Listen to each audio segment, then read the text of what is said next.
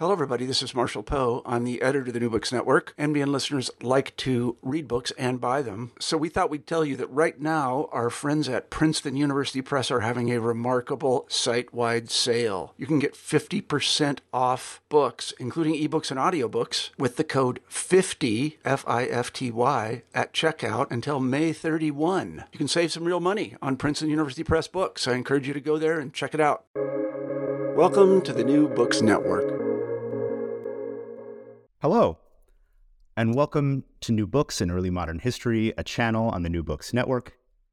My name is Mike Martocchio, and I'm coming to you from the University of Wisconsin-Madison. And I'm here with Nicholas Scott Baker. Nick is an associate professor of early modern European and Mediterranean history at Macquarie University in beautiful, warm Sydney, Australia. And he's also the author of a fabulous new book I had the opportunity to read called In Fortune's Theater, Financial Risk and the Future in Renaissance Italy, published by Cambridge University Press in 2021. This innovative cultural history of financial risk-taking in Renaissance Italy argues that a new concept of the future as unknown and unknowable emerged in Italian society between the mid-15th and mid-16th centuries, exploring the rich interchanges between mercantile and intellectual cultures underpinning this development in 4 major cities, Florence, Genoa, Venice, and Milan. Baker examines how merchants and gamblers, the futurologists of the pre-modern world, understood and experienced their own risk-taking and that of others. Drawing on extensive archival research, this study demonstrates that while the Renaissance did not create the modern sense of time, it constructed the foundation on which it could develop. The new concepts of the past and the future that developed in the Renaissance provided the pattern for the later construction of a single narrative beginning in classical antiquity, stretching to the now. This book thus makes an important contribution toward laying bare the historical contingency of a sense of time that continues to structure our world in profound ways. Thank you, Nick. Thank you so much for joining us. How are you doing? Thanks. I'm well, Marty. Thank you, and thank you for the invitation to join. It's a pleasure to be here to talk about the book. Yeah. So obviously, I love the book. Everyone should go out and buy it immediately. Right now, it makes for a great Christmas or end of year gift. But maybe to get us started, tell us about the origins of this book. What spurred your interest in the history of the future? Right, where we study the past, but you're interested in the history of the future. So tell us about what spurred this. Yeah, look, it took it took a while for me to put it all together. I was in the US in 2007, 08. Finishing grad school, and then I was in a visiting assistant professor position. So I sort of got to witness firsthand the evolving subprime mortgage crisis and everything that followed on from that in the middle of 2008. And so I remember sort of watching all of that with a kind of a fascinated horror at how it had all occurred, how sort of risk systems had got so out of balance. So that sort of formed a background, and then to be honest, I was sort of interested. That was kind of I was fascinated with how the Great Recession or the GFC or whatever we want to call it. Was affecting my life, how it was affecting everybody's lives, but that sort of was in the background, and I was sort of stumbling around trying to find a new topic, Yeah, right. For my dissertation, and was sort of progressing through the book on that, and I was just sort of reading stuff randomly in the archive to a certain extent, and of course, Martin, this is where you enter the story. Oh, I didn't even realize this. I hadn't even expected this. This is great. And so I was I was reading letters in the archive in the State Archive in Florence one day, letters from an agent of the Medici, Duke of Florence, who was at the vice regal court in Naples. And in one particular letter, this agent devoted a great deal of length to talking about the gambling that was happening in the court. Who was winning, who was losing, how much, what, and all the sort of details. And it was that moment, one of those moments in the archive where it was just like, I thought, I don't understand what's going on. It's like, I don't understand why he's talking so much about gambling. And this is then, maybe you remember, Marty, we actually spoke, but we went for a drink and I remember talking to you about this. So I initially thought I was going to be writing a history of gambling in Renaissance Italy. But then I realized, believe it or not, gambling's actually less interesting. Seems, I think, because of the nature of the archival sources. But I just sort of gradually realized there was a bigger question, and that question was about how Italians thought about the future and how they thought about risk. And this sort of develops out of how, Renaissance Italy, or late medieval and Renaissance Italy, has a significant place in traditional Eurocentric histories of capitalism. It's one of the sort of the key locations in which modern European capitalism is understood to have developed, and so how modern attitudes towards financial risk developed. So I sort of started putting that together, and that's it. It was a very gradual evolution over probably 2 or 3 years before I sort of had a coherent sense of what I was doing. So there's a lesson there for I think for people, for other scholars perhaps, don't worry if it takes you a long time to work out what you're trying to do. Okay, yeah. I feel like being there, it's such an inspiration for the book. I feel like I should be getting royalties from it. Well, it is like I said, it's a wonderful book, and I think most people who would listen to this interview probably have a sense of the Italian Renaissance being related to new ways, not so much about thinking about the future, right? But that the Renaissance is all about thinking about the past, right? That the past is somehow, that the Greco-Roman past is somehow newly important in the Renaissance. So I guess a question I have is, just before we kind of get into the meat of the book, have scholars in the past thought about how people in the Renaissance thought about the future, right? Kind of how scholars approached this question, this problem that you ask. How do people in the Renaissance, how do Renaissance Italians think about the future? How have scholars approached that before? And so then what's kind of novel about this book? Yeah. So I think, what the contribution that the book makes is, that my book makes, is that it's the first systematic and coherent examination of how Italians thought about the future in the period of the Renaissance, in the period that we call the Renaissance. It's certainly, there are scholars who have looked at this question before, and in particular, art historians. There are several works by art historians who consider this. Simona Cohen, who's at the University of Tel Aviv, has published a wonderful book about time, about images of time in Italy, and so there's a section in that where she certainly talks about. She doesn't exactly talk about the future, but she's talking about images that are generative of ideas about the future. And Jason Kelly, who wrote a great dissertation on prediction and the future in Northern European art, that hasn't been published. Yeah, I mean, she's published articles, but she hasn't published a dissertation as a whole.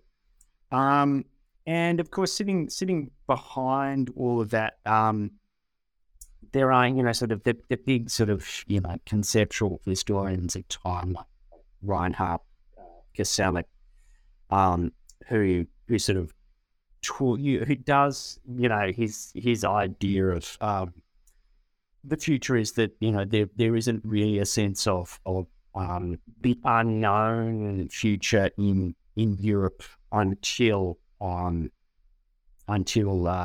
sort of modernity, until the 18th century.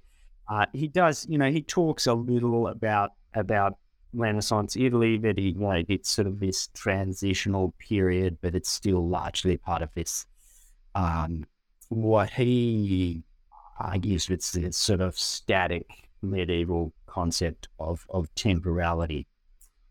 So there's some work by some scholars, but most of that work is really on most of the work that really engages with the idea of the future is work by art historians. There's a lot of work, of course, on financial risk taking by economic historians of all sorts of stripes.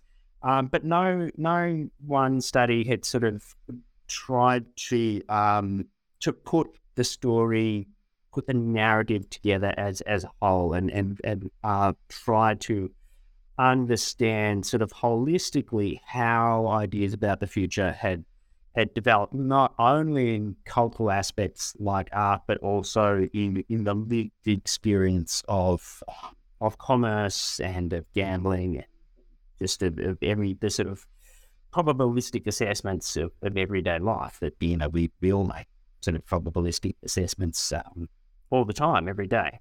And so, I was trying to sort of capture that level, but also put it together with the sort of the cultural level of art and literature as well. Yeah, I mean, I think you kind of hit, because the book really is divided between, you have the kind of everydayness of this, right? And then you also look at high art, and seemingly every thinker who anyone has ever heard of in the Renaissance is talking about this.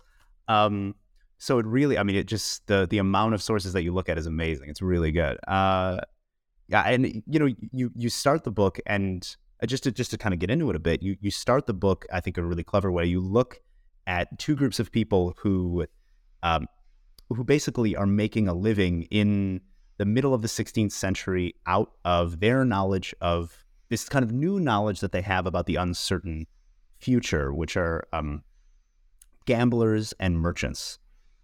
So let's maybe take a minute and kind of start with those two groups. Actually, let's start with the first group specifically, gamblers. Can you tell listeners just how prevalent was gambling in the Renaissance? It seems like it's happening all the times. And what sort of games are people playing, and there's more to gambling than just the money on the table, you argue. So maybe get into that a bit. It does feel like gambling is everywhere. Gambling seems to be sort of ubiquitous and endemic. They're gambling on the gender of children. This is like gender reveal parties up to a different level, right? It's really gambling on everything. They pretty much, you sort of get the sense that Italians in the 15th and 16th century would bet on just about anything. As you said, like the sex of an unborn child, the death of a prince, which of course is a really potentially dangerous thing to gamble on. The identity of the next pope, that was like there's an industrial complex about the bet on who the next pope will be. And everybody gambles. Men gamble, women gamble, relatively poor people gamble, wealthy people gamble.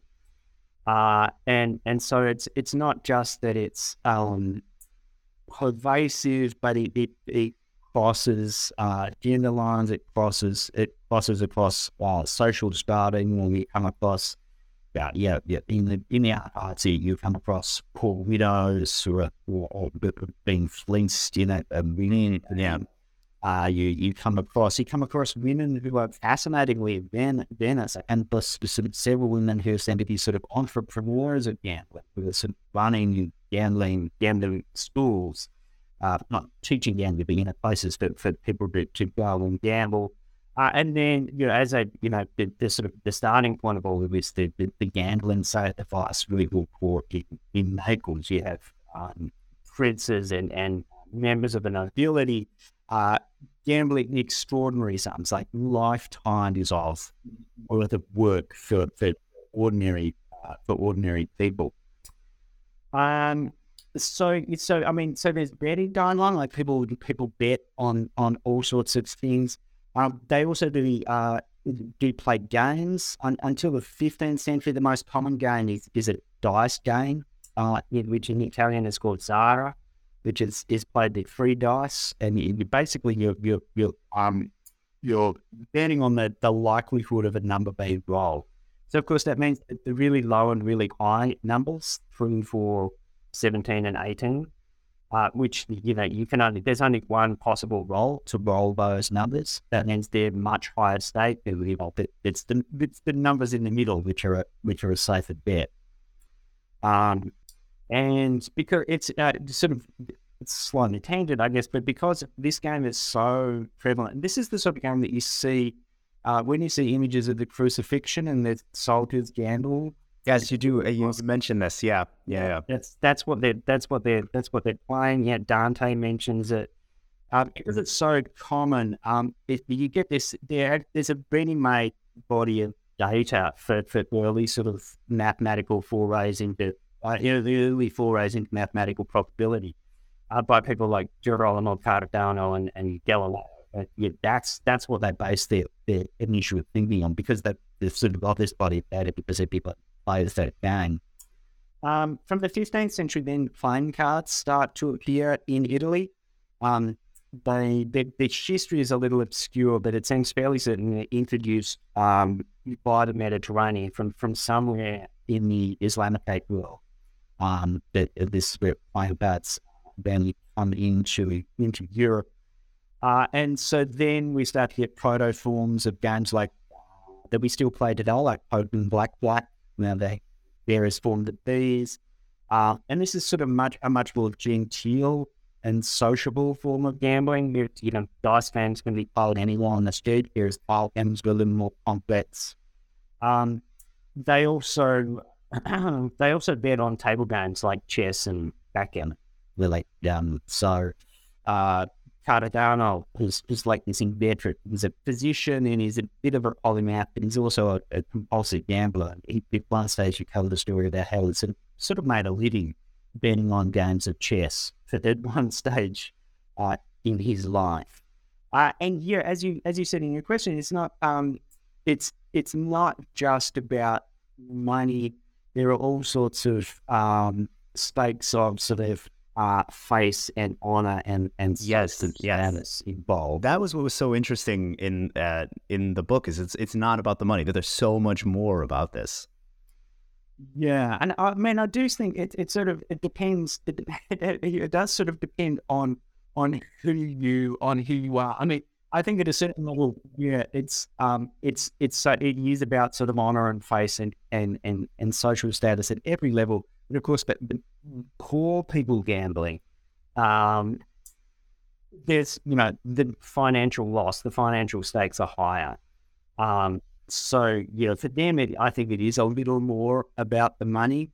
But yeah, for people, once we start leading up the social strata, then it's not about the money at all. It's about constructing an appropriate self-control persona as someone who is indifferent to financial loss and doesn't care if they lose. Yeah, it's in that. I think it's in that chapter where you're talking about different types of these different types of games that people are playing. That I have to say, one of the most fascinating sources, one of the most fun sources that you looked at, which was this really funny sounding text by the satirist Pietro Arantino called Le Carte Parlanti, the talking cards, from 1543.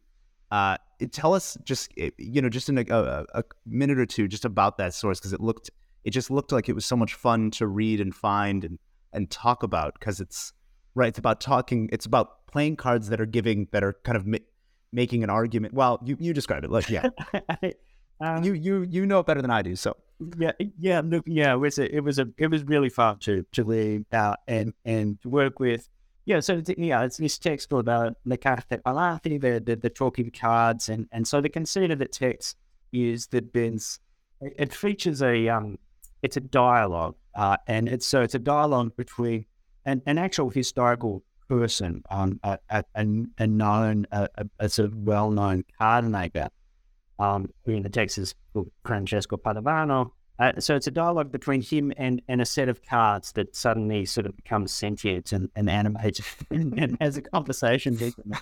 I'm like, well, they talk about the history of cards, and they talk about whether gambling was bad, and then and it sort of then sweeps through all these. They talk about the Pope, and they talk about all these Italian princes and rulers and their attitude and how they are gambling. So yeah, it was a lot of fun, and the real challenge I think with using that was not getting too carried away. I think you feel like you could just write so much on that. Yeah.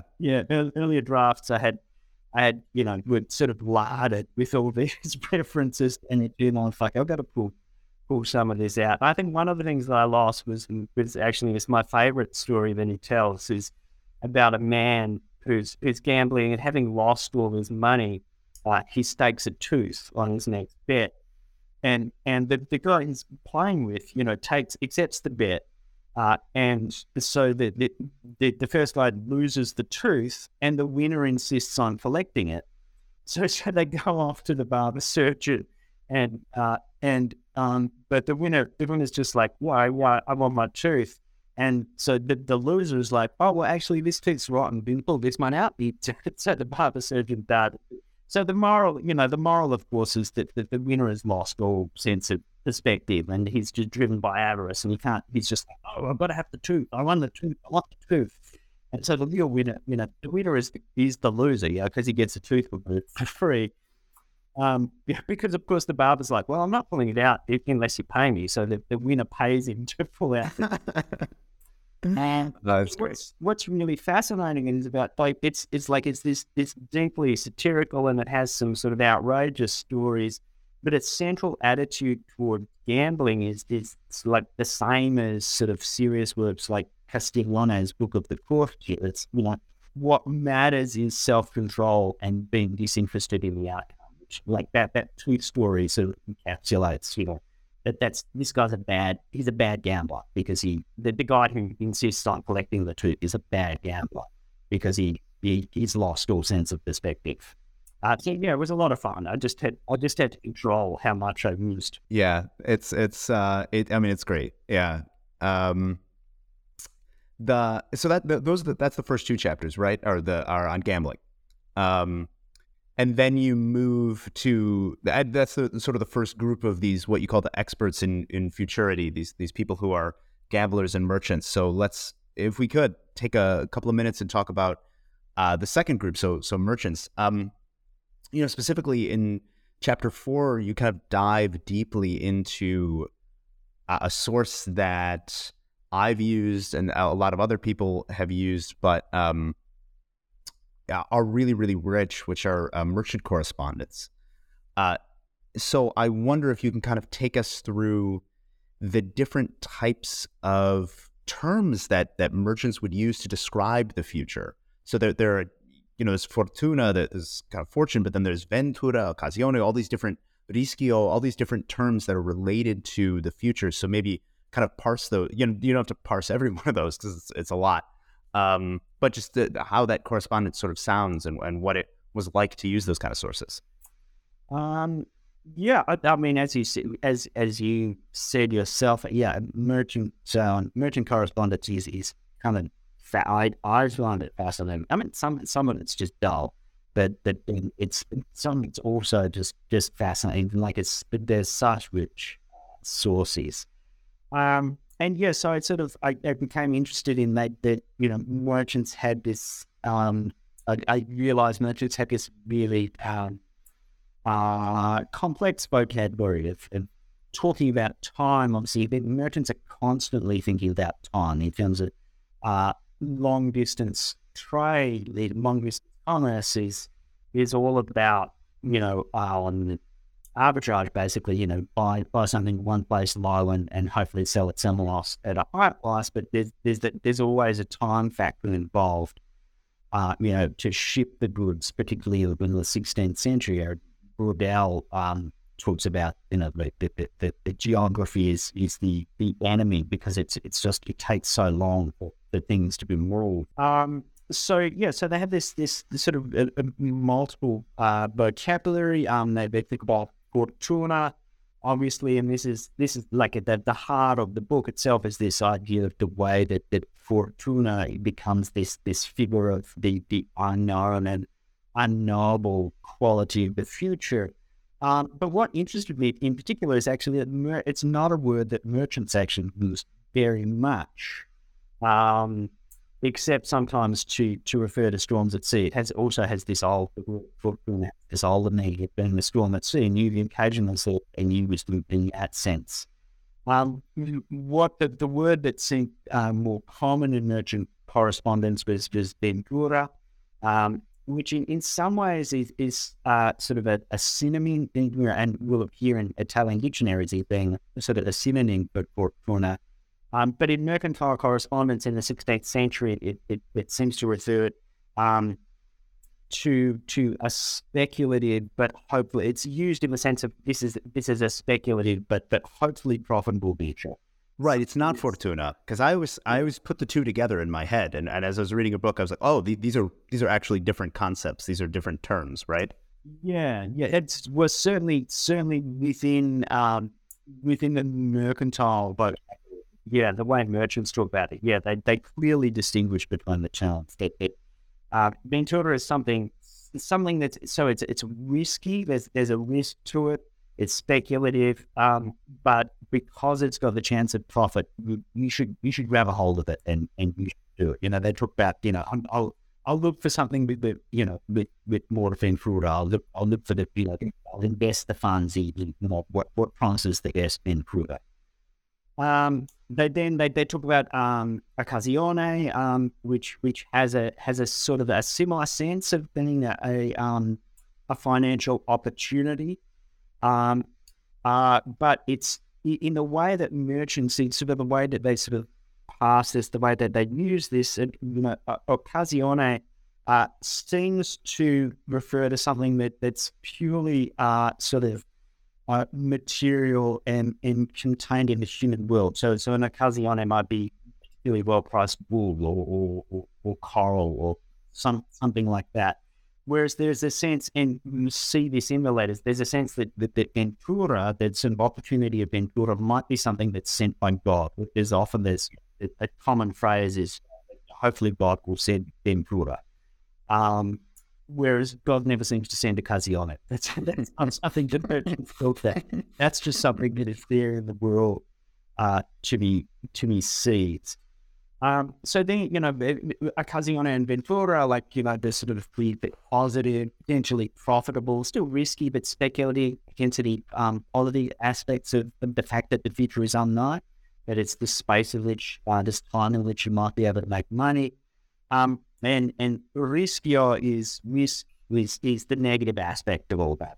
Refers to the potential sort of unknown hazards of any commercial venture, pirates, bad weather, a market just collapsing before the goods get there. So you lose out, or a market being flooded with there's too much olive oil in the market, so you can't sell it for the price that you're hoping for.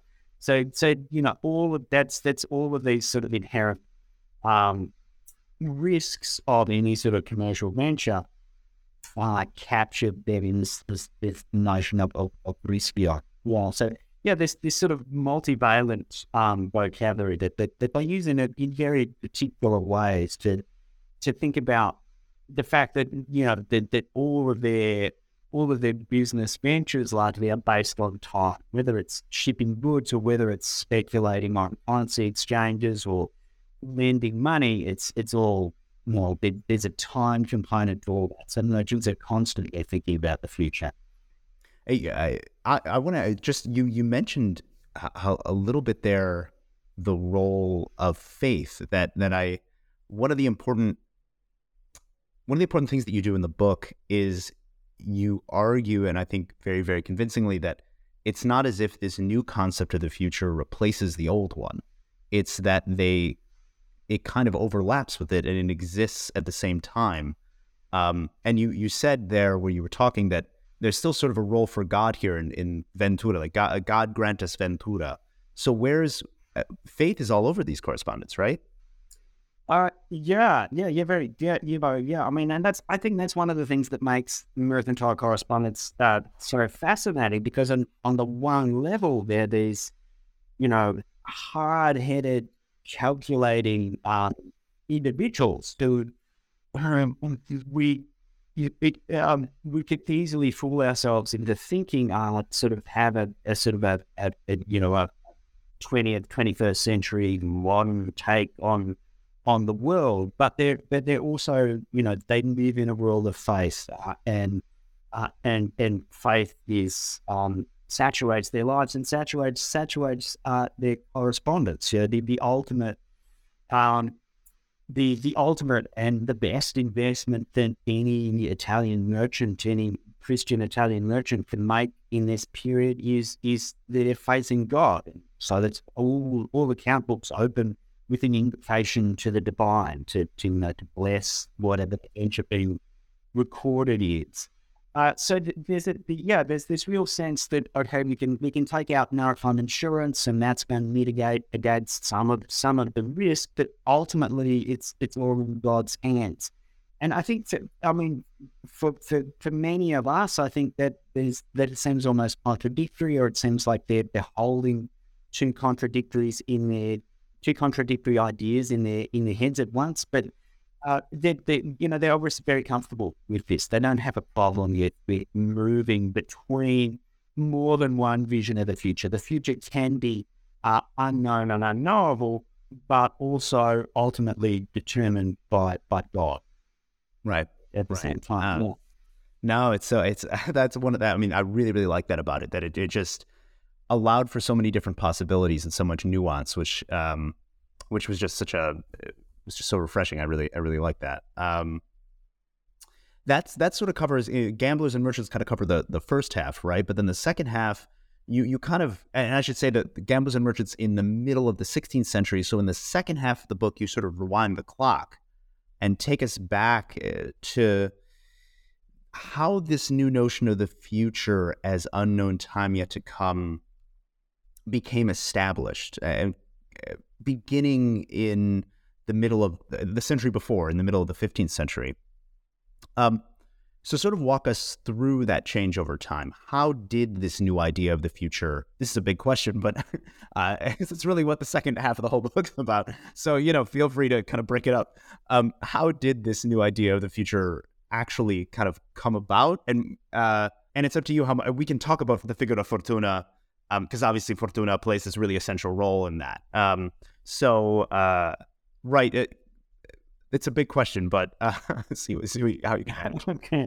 Thank you. Yeah, and actually, here I would like to acknowledge one of the anonymous readers for Cambridge, who on the sort of the first submission said, it's had lots of lovely things to say about it, but also said, you should think about reversing the order of the book, because it originally was just like a traditional chronological narrative. And the reader said, you should think about reversing the order. And they had a particular suggestion. I didn't quite do what they suggested, but I think it certainly made for a better book. So I'm very grateful for that. I mean, it's great because you're dropped right in the middle of it, right? I mean, really, these people know what they're doing, and these gamblers and these merchants, and then you get to chapter 5, and suddenly you're like, oh, okay, here we're gonna wind the clock back. We're gonna understand how this world was created, actually, right? Which it worked for me at least. So yeah, you should thank the reviewer. You should thank the reviewer. It was it worked. Yeah. So how this change comes about. So yeah, if we take it back, and and I think in chapter 5, I'd sort of take it back to like the late 14th century, and so that period when it's like, well, is it the late Middle Ages or is it the early Renaissance? Yeah, that without going into that.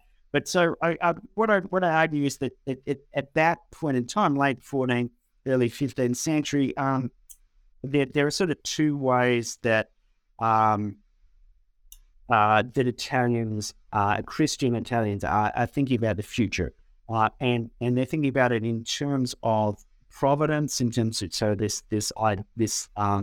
which aligns with the teaching of the church, which is that we know what the future is, and so we know where we're all going. That's what the future holds. But then, of course, there's always the problem of sort of contingency, because there's people in the past aren't stupid or foolish, and they know that sort of seemingly random things happen. So as well as providence, then Christian Italians think about the future in terms of fortuna, which of course they're borrowing the sort of the figure of fortuna from the ancient Romans, the Roman deity of fortuna. So I mean, if you have, on the one hand, you have this providential vision of the future of, okay, we know what the end of time is, we know where we're going, we are moving towards that, we know what the future is. But then there's also this figure of fortuna who captures then the sort of the instability and the uncertainty of everyday life. And until really the moving through the late 14th into the 15th century, throughout that period, the way that the figure of fortuna is used and imagined is as a moral force, and so fortuna is there to remind humanity that what matters is actually the providential vision of the future. Okay, if you're going to think about the future, you should be concerned about what's going to happen to you after you die, and you should be concerned about eternity. And this is why then in this sort of in the medieval early Renaissance period, the strongest association with fortuna is the Wheel of Fortune. In fact, it's this image of this regal woman turning a wheel, which is that whole image of the Wheel of Fortune is about the fact that all worldly goods, all your status, all your power, all your wealth will inevitably be lost. Okay, because the wheel is going to turn, you're going to fall down to the bottom and be crushed. And so you should not worry about those things. You should worry about eternity. You should worry about the providential future. And then this goes back centuries to Boethius, as sort of, I think I suggest, is one of the first sort of people to sort of put this Christian moral force over the figure of fortuna. So when Petrarch, for example, writes about fortuna in the late 14th century, this is what he's thinking about. He's thinking about this moral force that is meant to guide humanity back to the right way of thinking, which is, don't worry about tomorrow, don't worry about whether you're going to make money, just worry about what's going to happen to your soul. That's the future that you need to be concerned about. But so I argue that around the middle of the 15th century, and this is really this sort of stuff is really nebulous. How do you? But that see, I liked that where there wasn't these. Yeah, I mean, it really that's what made it so good. I thought that it didn't kind of put these hard dates. It really embraced the idea that there is no kind of firm boundaries, that people are very flexible and that they can keep all these ideas in their heads simultaneously all the time. Right. Thank you. Yeah. So around the middle of the 15th century, these ideas that the meaning of fortuna and the way that fortuna is imagined starts to shift and starts to change. So that means the way that Christian Italians are thinking about the future is starting to shift and starting to change. And as I argue, I suggest in the book that these shifts are at least first noticeable and traceable in mercantile and commercial thinking. One of the first examples seems to be the triumphal entry of Alfonso of Aragon into Naples after he conquers the kingdom of Naples in the mid-15th century, and all the merchant communities of the city, sort of participated in this triumph. And one of the earliest examples of this new way of thinking about fortuna seems to be in the Florentine merchant community float, has this new image and this new poem. And so the image and the figure of Fortuna starts to refer to the unknowability of the future. It always had sort of referred to the sort of uncertainty of the future, but now it starts to refer to it more in a speculative or potential profitable sense. And then you start to see the way that merchants start to talk about Fortuna.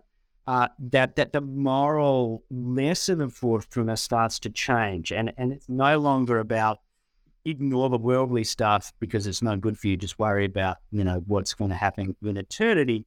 The moral lesson starts to be not missing out on opportunities. It starts to be, you need to recognize opportunities when they're there, and you need to seize a hold of them and make money while you can. So it's this really sort of speculative sense, and so Fortuna in the imagery ceases to be, by and large, the wheel of fortune never entirely disappears, but Fortuna ceases to be this imperious woman presiding over a wheel, and then instead becomes this young, naked, alluring woman who's moving very fast. And is unpredictable. She's generally sort of on a sphere, or sometimes a wheel, and that's like unpredictability. We don't know which direction she's going to go. Often then with this long forelock of hair that sort of extends in front of her, and so she's. There's a whole lot of sort of gendered aspects to this. Yes, yeah, you explore that. Yeah, you explore that. Yeah, and. This idea that you need to grab a hold of her and seize her. If you're fast enough and if you're smart enough, that's what you can do. But you've got to see her coming, because the lock of hair is in front, so you've got to grab her by the hair as she's coming towards you. If she passes you by or changes direction, you'll miss out. So that's what the moral lesson becomes. Grab the opportunity when it's there for you. So these two, what had once been these two ideas of the future, Fortuna and Providence, that had once sort of worked in concert. Fortuna just reminded you that you should be thinking about the providential vision of the future. They start to separate, and so the future, it's in one way of thinking about it, that the future is becoming detached from ideas about eternity, that the Christian understanding of we know what the future is, and instead becomes a sort of a window which is open for humanity to seize chances and to make good on opportunities. So yeah, I mean, and like. It's people have always thought about the future, but prior to the 16th century, European Christians and then Christian Italians always thought about it largely as something that was known, even if it was in an obscure form, and so even if they're making wills, or they're making donations. Or they're drawing up contracts. That's based on an idea that we know what the future is, that the rules and everything is going to be the same tomorrow as it is today. But then the idea that starts to change is that, well, actually maybe the rules can completely change. Maybe you don't know what tomorrow is going to be. And that's scary, but it's also exciting. And, if you're, and the whole notion then around Port of Toowoomba becomes, if you're smart enough and fast enough, and you can profit from that. And, and sort of the upheavals of the late 15th century, the European encounter with the Americas, the beginning of the age of encounters, and the French invasion of the Italian peninsula, and so that then the sort of subsequent collapse of the city-state system and all the chaos unleashed there fuels this sense of uncertainty and chaos, and I think really helped crystallize new ideas about the future. It's not, it didn't make Italians start to think about the future differently. They'd already begun to do that, but it really sort of drove that transformation and helped crystallize it. And this is where someone like, someone really well known like Machiavelli. I was going to say, this is you do talk about, I feel like we have to talk about Machiavelli. We're getting close to the end of time here. We have to talk about Machiavelli and Guicciardini, right? I mean, you have the two of them are the last two thinkers that you go through, right? And you see how fully formed this new idea of the future is unknown. And not only the future is unknown, but that the future is an opportunity, and that you have to be ready for that, and you have to anticipate it, right? Talk about Machiavelli and Guicciardini for a bit. I tied up it's chapter 8, I think. It tied up the book really nicely. Thank you. Yeah. So, I mean, this is where, and maybe many of the listeners are familiar with Machiavelli, at least in various senses. And I think this is where Machiavelli fits in, and that there's a current through all of his political and historical writing, in which he's trying to make sense of a world in which the old rules don't seem to work anymore. And so this idea of, well, change can happen. Tomorrow might be completely different today, and that's why we need to be adaptable and flexible, and we need to, that's why Port Toowoomba is part of the political equation for Machiavelli. But you also need to be prepared, and we need to understand that that things might change suddenly. And I think in terms of the two of them, Machiavelli's a little more optimistic by and large. He sort of seems to think that while human beings will often get it wrong, there is that they certainly can potentially seize the opportunity of this sort of uncertainty and seize the day and make a difference in the future. Whereas Guicciardini, to me, I think seems far more negative. It seems far more it's kind of mess it up every time. They'll just the opportunity. It doesn't matter that the opportunity is there to be seized. They'll seize one or just mess it up. Which is that someone will screw it up. That someone will always mess it up, right? That these kind of, whoever it's Piero di Lorenzo or someone will screw this up, right? Yeah. It's great. That's so you get this notion that by the early 16th century, you get thinkers like Machiavelli and Guicciardini, but others as well who are starting to, they're operating in a world now in which this new notion of the future has crystallized, and they're starting to integrate it into how they think and write about history and politics, or also sort of the type of literary works that they're writing as well. Yeah, like I said, both of ending on them was a really nice way of doing it, and you really get a sense that this is only that your book is just the tip of the iceberg. That there's so much more work out there to be done on this topic. That you even acknowledge it. You say, I'm just going to be you in a book that's well over 200 pages long. You say, I'm being cursory here, right? And it's you get a sense that there's so much more. So, if someone was, let's say, starting out in graduate school and they were interested in these kind of questions that you tackle here about probability, the future, risk in the Renaissance, is there any sources that you can think of that you kind of came across and you said, listen, I just had to table it, I didn't have time? Or, and I should say, I'm going to be honest here that this is partly self-serving. I have an undergraduate student, and I gave him he's a finance major, and I gave him your book. and he's writing. He's now writing his final paper on the question of probability, kind of looking forward in time.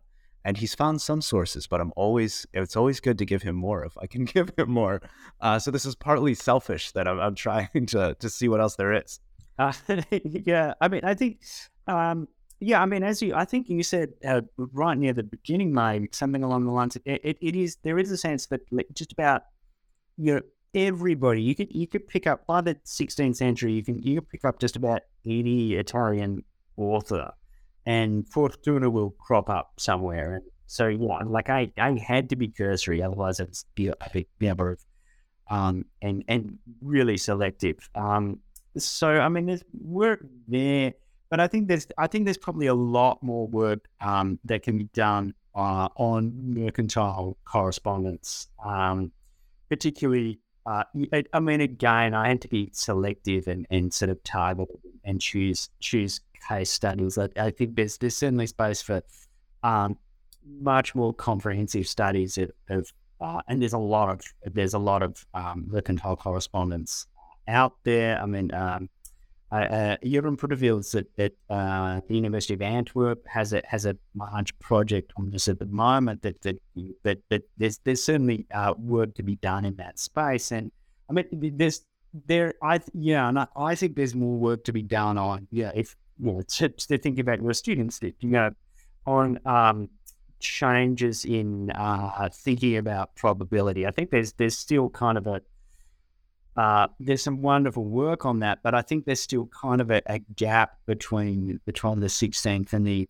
early 18th century. It gets left over fairly quickly in the great work that does exist already on this. So there's probably something there.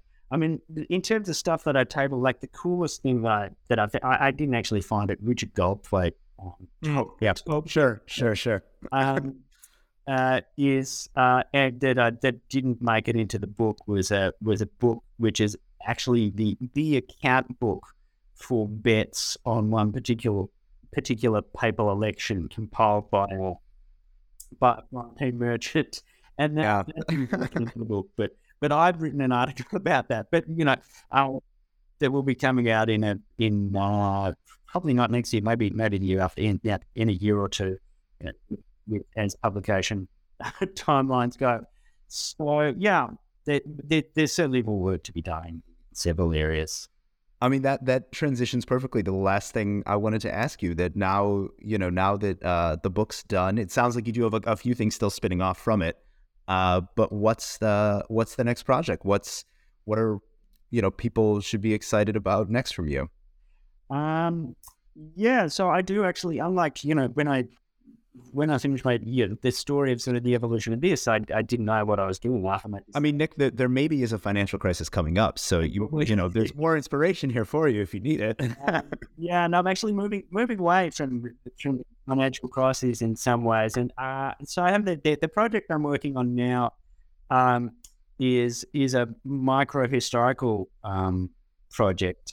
So it's a very sort of different thing, looking at a single Florentine family in the first half of the 16th century, who did several members of the family are merchants who are active in southern Spain, and so they have access into the very early Atlantic world and the Americas, and but they're also still trading in the Mediterranean as well. And so the project's really about, as well as being merchants, they're also art collectors, and a couple of them are friends with Vasari and intellectual circles there.